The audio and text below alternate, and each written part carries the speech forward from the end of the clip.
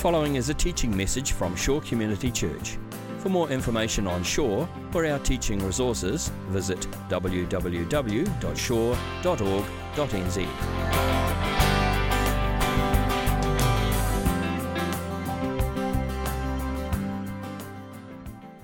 Now, we are today in the book of Judges, carrying on the series that we're working through, the book of Judges, or as we called it the first week, the book of Deliverers. Sometimes it gets called that because the book is about these significant people that God raised up to deliver Israel during a very dark period in its national life. We've spent the last 2 weeks looking at Gideon's life, and the significant ways that God has used him. And today we are finishing off Gideon's story in Judges chapter 8. So if you've got a Bible, we'll read Judges chapter 8. We're going to read it this morning, I'm going to read it, with a little bit of help from the Brick Testament. I don't know whether anyone's heard of the Brick Testament, but if you follow along on screen, you'll see what I mean. So, Judges chapter 8. Now the Ephraimites asked Gideon, "Why have you treated us like this? Why didn't you call us when you went to fight Midian?" And they challenged him vigorously. But he answered them, "What have I accomplished compared to you? Aren't the gleanings of Ephraim's grapes better than the full grape harvest of Abiezer? God gave Oreb and Zeb, the Midianite leaders, into your hands. What was I able to do compared to you?" At this, their resentment against him subsided. Gideon and his 300 men, exhausted yet keeping up the pursuit, came to the Jordan and crossed it. He said to the men of Succoth, "Give my troops some bread. They are worn out, and I'm still pursuing Zebah and Zalmunna, the kings of Midian." But the officials of Succoth said, "Do you already have the hands of Zebah and Zalmunna in your possession? Why should we give bread to your troops?" Then Gideon replied, "Just for that, when the Lord has given Zebah and Zalmunna into my hand, I will tear your flesh with desert thorns and briars." From there he went up to Peniel and made the same request of them. But they answered as the men of Succoth had. So he said to the men of Peniel, "When I return in triumph, I will tear down this tower." Now Zebah and Zalmunna were in Karkor, with a force of about 15,000 men, all that were left of the armies of the eastern peoples. 120,000 swordsmen had fallen. Gideon went up by the route of the nomads, east of Jobah and Jogbehar, and attacked the unsuspecting army.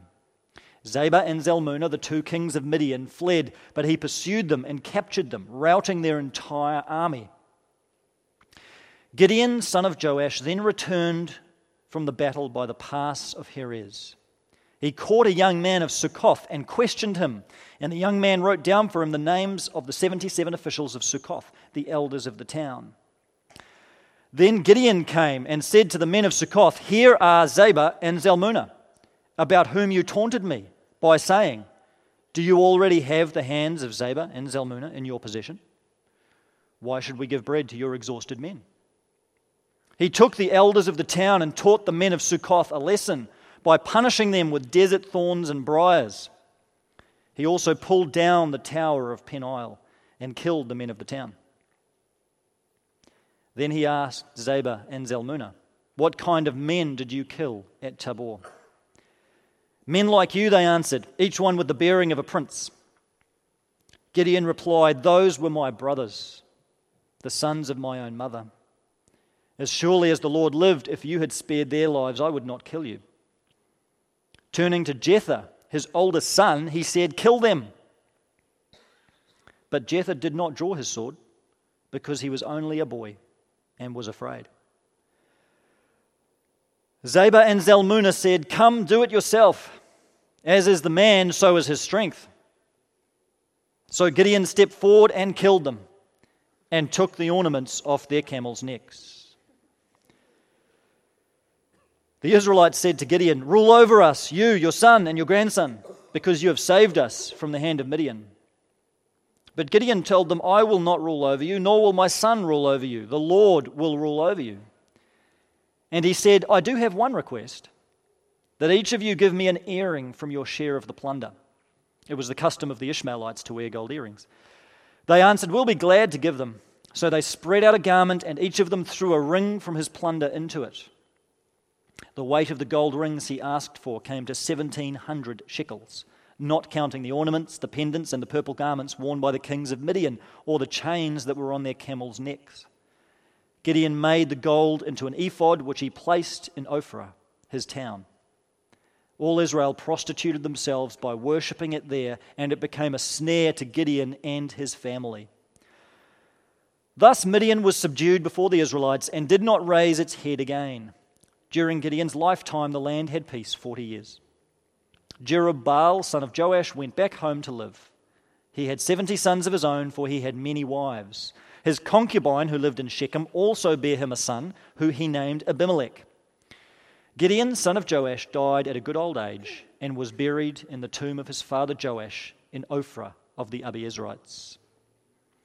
No sooner had Gideon died than the Israelites again prostituted themselves to the Baals. They set up Baal-berith as their god and did not remember the Lord their God, who had rescued them from the hands of all their enemies on every side. They also failed to show any loyalty to the family of Jerubbaal, that is Gideon, in spite of all the good things he had done for them.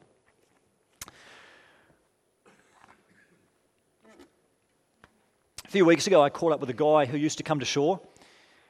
He became a Christian in another church before coming to Shore, and he got really involved in that church. He got really involved in an evangelistic ministry, sharing his faith with people on the university campus at Auckland. And then he left that church, came to Shore, and he was involved here with us for a while, and then he kind of drifted away. And he went through some really major personal difficulties over the few years after he left Shore. And I caught up with him after a period of time, and I was really disappointed to find out that he had basically thrown away his faith. It was agonizing to listen to. He was a very, very nice guy, very pleasant guy, but he was basically become an atheist. And he talked about how he just couldn't bring himself to believe in God anymore, just couldn't bring himself to believe the Christian faith and didn't feel like it had any real value for him.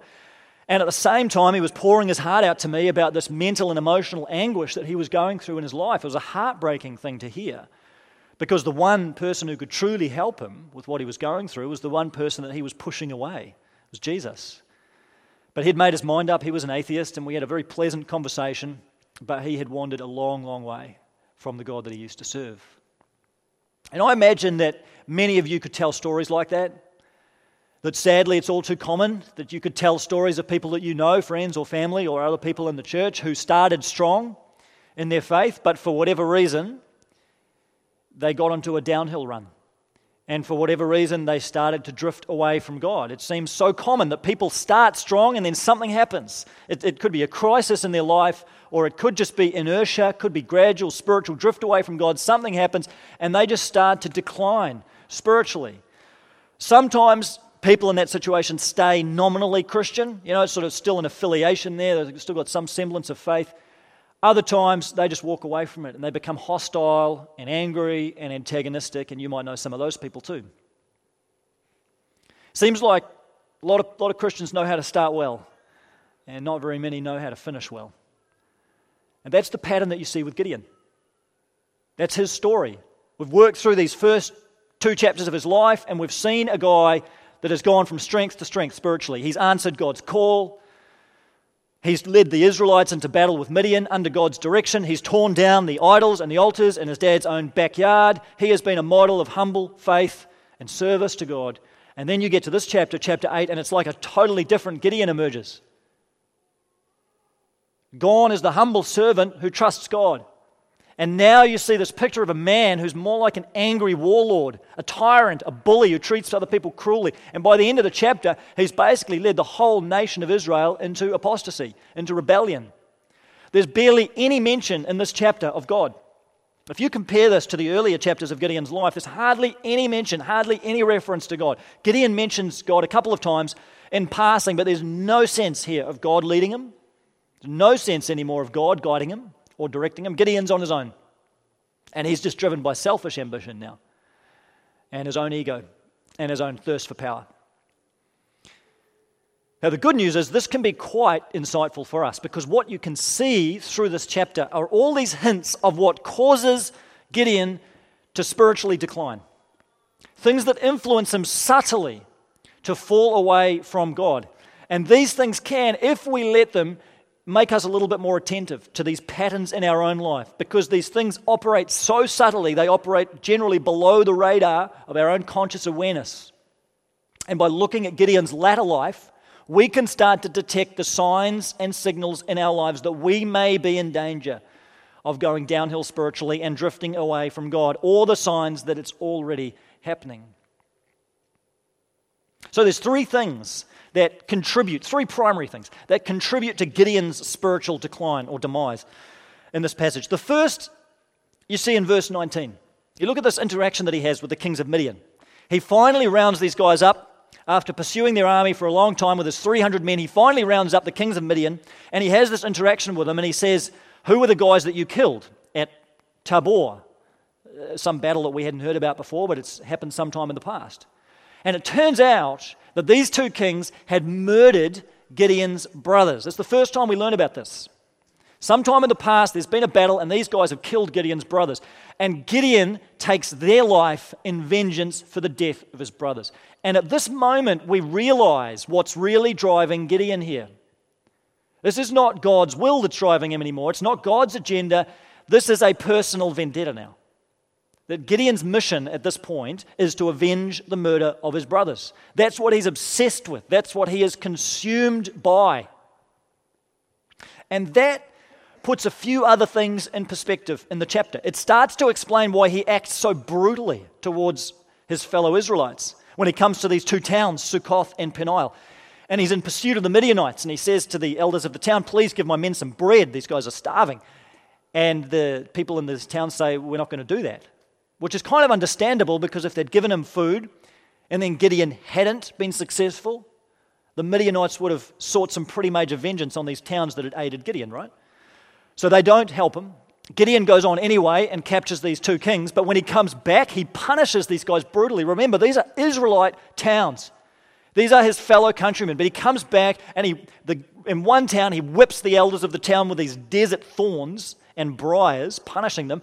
And in the other town of Peniel, he tears down a tower, which was their only fortress, and kills the men of the town. It's horrific stuff. This is a huge overreaction to anything that they've done against him. But you see, he's driven by revenge. He is driven by this vendetta, by this personal agenda that's got a hold on his life, and he's going to stop at nothing to avenge the murders of his brothers. What has happened is that Gideon's now being driven far more by his own personal agenda than he is by any sense of God's agenda in his life. And this is so easy for us to do. This is such an easy trap for us to fall into, because we've all got our own personal agendas, right? We've all got our own missions, we've got a cause, we've got an endeavor, we've got something we're passionate about, and those agendas can so easily get into the driver's seat and start to push us along, start to overwhelm our faith in God and become the driving force in our lives.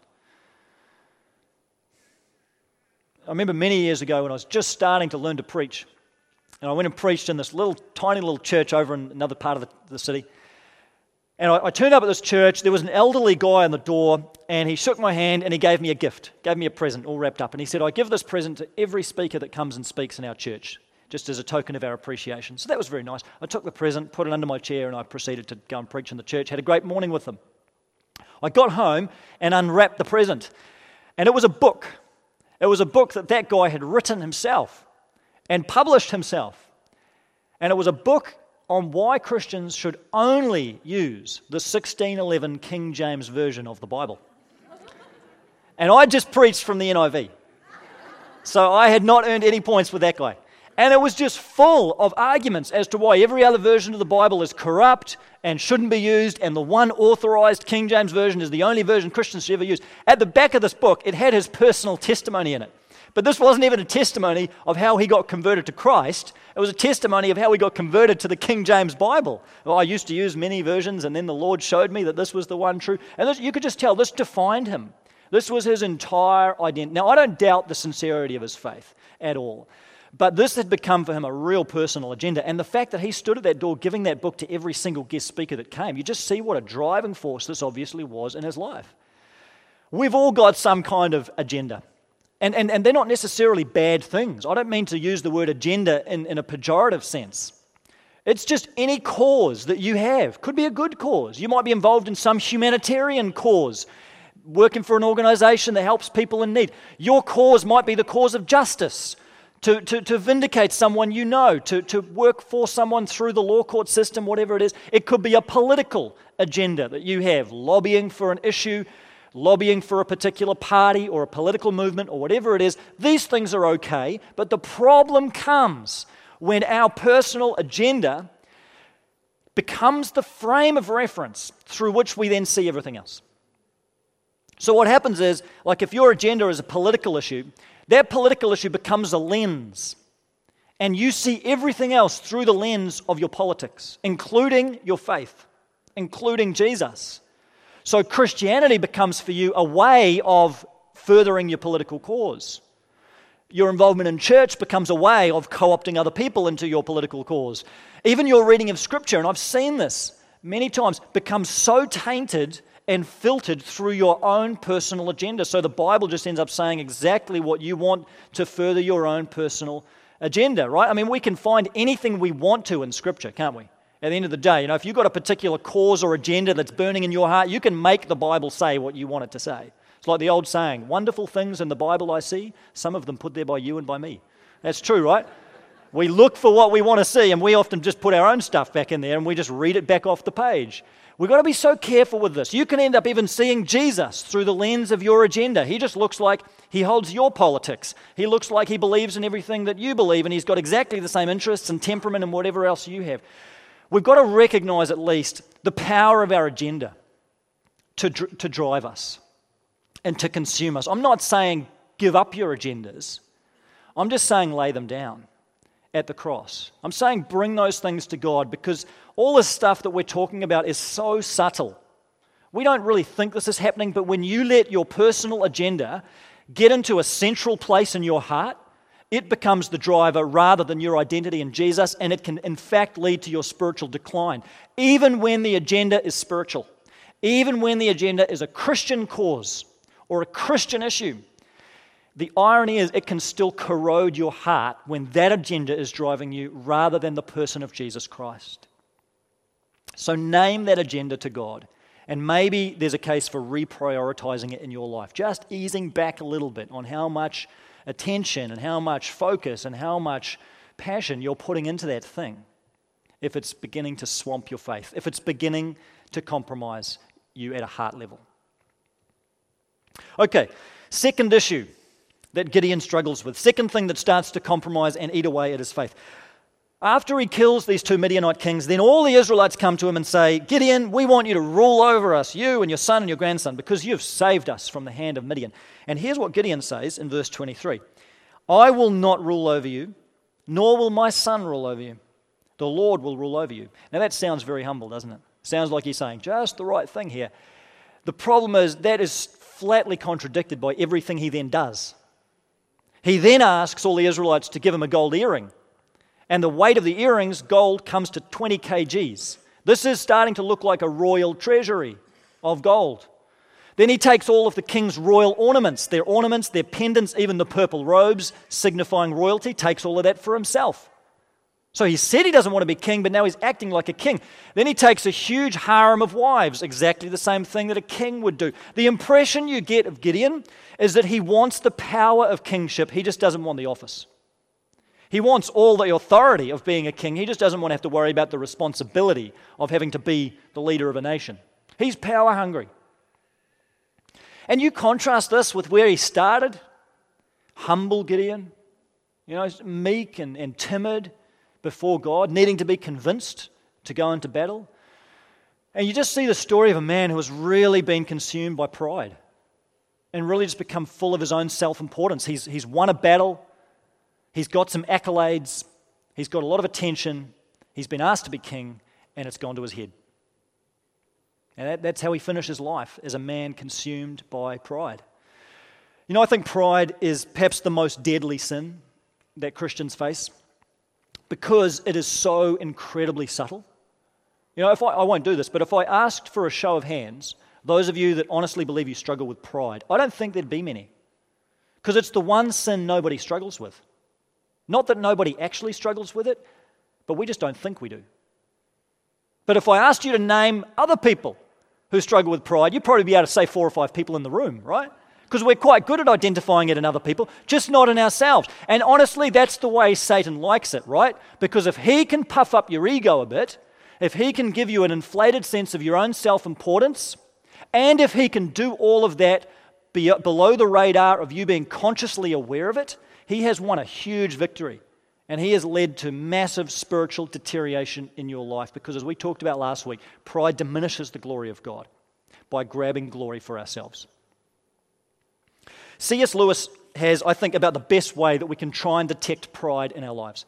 He says, if you want to find out how proud you are, the easiest way is to ask yourself, how much do I dislike it when other people snub me, or refuse to take any notice of me, or shove their oar in, or patronize me, or show off? The point is that each person's pride is in competition with everyone else's pride. It's very insightful. Because what he's saying is that people who are prideful are exceptionally good at identifying pride in other people, because it jars with their own pride, right? So when you see someone else who is seen to be better at that thing you're really good at than you, it causes some friction, right? Come on, doesn't it? Come on, let's not pretend like we don't experience. I experienced this a couple of years ago. A bunch of preachers in New Zealand were interviewed as part of a preaching series course that was put out across the country for emerging preachers in New Zealand. I know several of the preachers that were interviewed as part of this, and they didn't ask me. And I'll tell you, I was a little bit bitter. I'm serious. I felt it in my heart. I was a bit resentful. I was a bit bitter because I didn't get asked. And man, that brought home to me some ugliness in my soul, if I'm honest with you. Because I saw it. There it was right there, pride.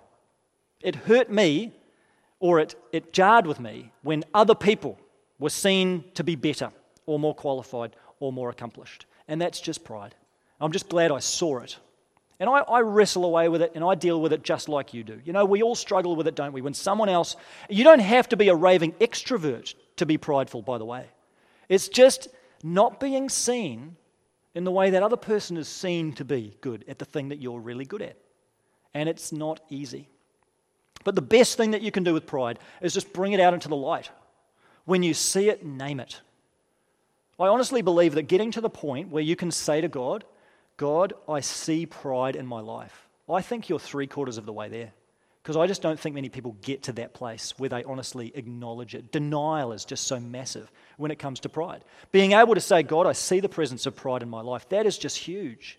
Just to name it, bring it out into the light, and begin a conversation with God about how it's affecting your heart and about how you can be humbled again before Him, acknowledging who He is, acknowledging who you are. Just have that conversation with God. Bring it out. Talk to Him about it. Don't just assume it's not there. Don't justify it. Don't rationalize it. It's a real issue for us. Okay, final issue that Gideon experienced that led to his spiritual decline. After he's taken all of this gold, after he's basically acted like a king even without wanting to be a king, he then takes the gold, melts it down, and creates this huge idol. He creates it in the shape of an ephod, which is a piece of clothing worn by the priests. So straight away, it's an object of worship. It's connected to worship. And he puts it in his hometown of Joash, and all Israel comes and worships this idol. And the chapter ends with Israel just drifting so far away from God by worshipping the idol. Now, some people argue that Gideon didn't really intend for the idol to be an object of worship. Maybe he was just putting a monument to God and wanting it to be a sign of God's goodness. Even if that's true, it's thoroughly misguided. Back in chapter 6, what God asked him to do was to tear down his father's altars and set up a proper altar to God. Tear down his father's idols, set up a proper altar. He hasn't done that now. What he's done is replace that with this gold ephod. And at worst, Gideon is just leading the entire nation of Israel into apostasy, into idolatry. We've talked about how the book of Judges, the whole book, is the story of Israel's Canaanization, its gradual influence by the gods and nations around Israel that come to contaminate Israel's faith. What you see in chapter 8 is the Canaanization of Gideon. It's a close-up picture of what is happening to the whole nation. They're drifting away, and they are ending up far, far, far from God. Gideon is thoroughly Canaanized. At the end of the story, he even takes a Canaanite wife or a Canaanite concubine.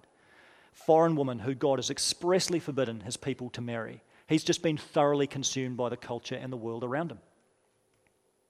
This whole issue is what the Bible calls idolatry, and it's easy for us to assume that it's not an issue for us because Israel were bowing down before these big statues, and that's just not something we do anymore, unless you're strange to bow down before a statue. But we don't really struggle with that, therefore we don't struggle with idolatry. That's a false assumption.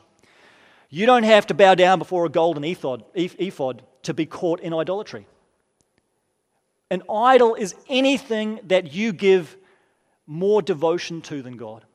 An idol is anything that captures your heart more than God. Anything that has more of your desire than God. Anything you give greater allegiance to than God. Anything that competes with God for that central place in your life. Anything that you give your worship to, because we're all worshippers. We're all worshiping something. Anything that you give your worship to other than God, it's an idol. You can make an idol out of just about anything. John Calvin, the great reformer, he said the human heart is an idol factory. We make idols constantly in our hearts. You know, honestly, for me, there have been times in my life where reading has become an idol. It's kind of bizarre, but I love reading. Nothing I'd rather do, other than spend time with my wife, of course, but nothing I'd rather do on an afternoon than curl up with a good book, cup of coffee, and read. I love reading, but there have been times I can see my desire for reading has outweighed my desire for God. And it's got more of a hold on my heart. The irony is, I love reading theology. So there's times when I have more of a desire to read books about God than I have desire for the God I'm reading about. That's how screwed up I am. Okay, beat that. So this is a problem. You can make an idol out of you can make an idol out of the newspaper if it's got a real hold on your heart, that daily reading of the newspaper. You can make an idol out of something that you own, your car, your batch, your boat, your clothes. You can make an idol out of lifestyle and experience, your travel, your work, being one of the boys, being the party girl, whatever. They can all be forms of idolatry. You can make an idol out of a person, because idols aren't necessarily bad things in and of themselves. You can make an idol out of your spouse. You can make an idol out of your boyfriend and girlfriend. If they take that central place in your life, if they become an object of worship and your desire for that is greater than your desire for God. I think the best way that you can detect whether something has become an idol, because it is hard to measure, but look at the resources, look at the personal resources that you're bringing to it. Look at the time you're spending on that thing. Look at the money you're spending. Look at the time you're spending thinking about it even when you're not doing it. Look at the amount of mental and emotional energy that's being consumed.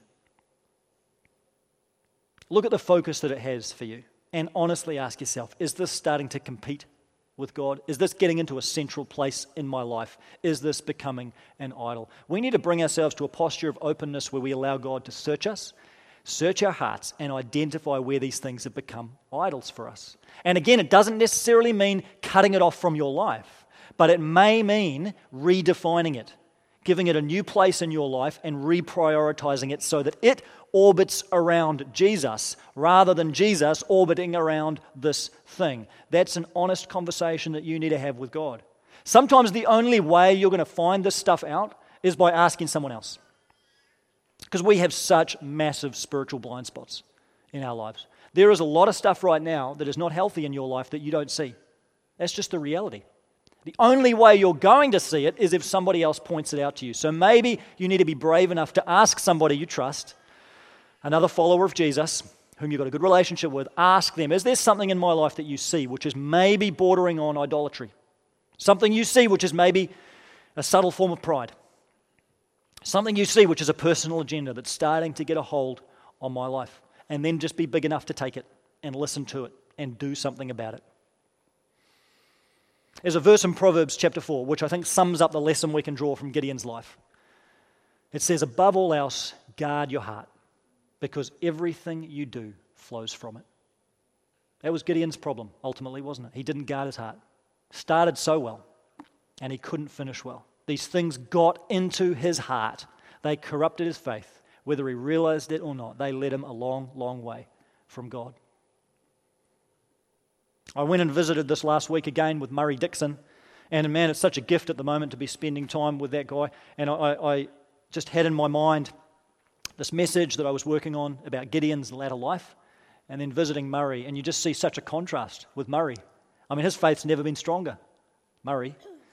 You know, I mean, he's in this space at the moment where people are coming and talking to him, and he wants to pray for them. He wants to be a blessing to them. People are coming, they're talking to Murray, they're being confronted by their own mortality. They're opening up about things in their own life to him. He's becoming like a couch counselor in his own living room, and he's praying for people. I heard of a guy the other day that Murray was still maybe calling every week just to check up on how he's doing. Even when he's going through this kind of journey himself, his faith is so strong. He's fought the good fight. He's finishing the race really well, and he's kept the faith. And isn't that what we want to be said about us when we finish? What's that trajectory, that spiritual trajectory in your life? Are you going to finish well? Where's it heading at the moment? Are you just seeing in your life maybe just a season of plateau? You're just going nowhere spiritually. Not up, not down, just leveled out, stalled spiritually, not growing, just treading water. Maybe you're starting to see the signs of spiritual decline. And God's just prompting your heart, even with some of the stuff this morning, and saying there's seeds of this in your life, and it's going to get a hold. It's going to put you on the downhill if you're not careful. Maybe you're fully into that downhill run, and you know it, you realize it, you see it. You're not quite sure how to get back to where you need to be. Whatever you've done to this point, wherever you've been to this point, it's not as important as what you do from here. Because the story of Judges is the story of a God who always takes his people back. It doesn't matter how far you've drifted. Doesn't matter how many times you've drifted. Doesn't matter how subtly it's happened. God is going to take you back. When his people cry out to him, God visits them with his grace and his mercy every time. Every time. All he's looking for you to do is turn your heart back towards him. Name honestly the things that have got a hold on your heart.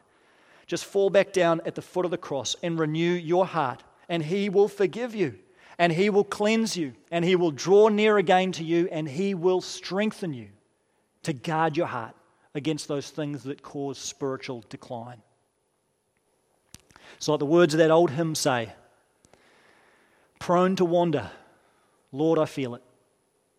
Prone to leave the God I love. Here's my heart. Take and seal it. Seal it for your courts above. Let's pray. Father, we are so prone to wander away from you. We do feel it in our hearts. I know I am, God.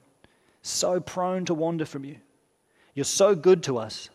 You're so faithful to us, but we are just so prone to wander off on our own stupid paths. God, our ego gets in the way, our agenda gets in the way, our idols get in the way. Father, I pray right now you just bring to our mind anything that is causing our hearts to drift from you. Anything that's causing us to decline spiritually in our lives. Anything at all, God. We just open ourselves to it. We ask you to search us.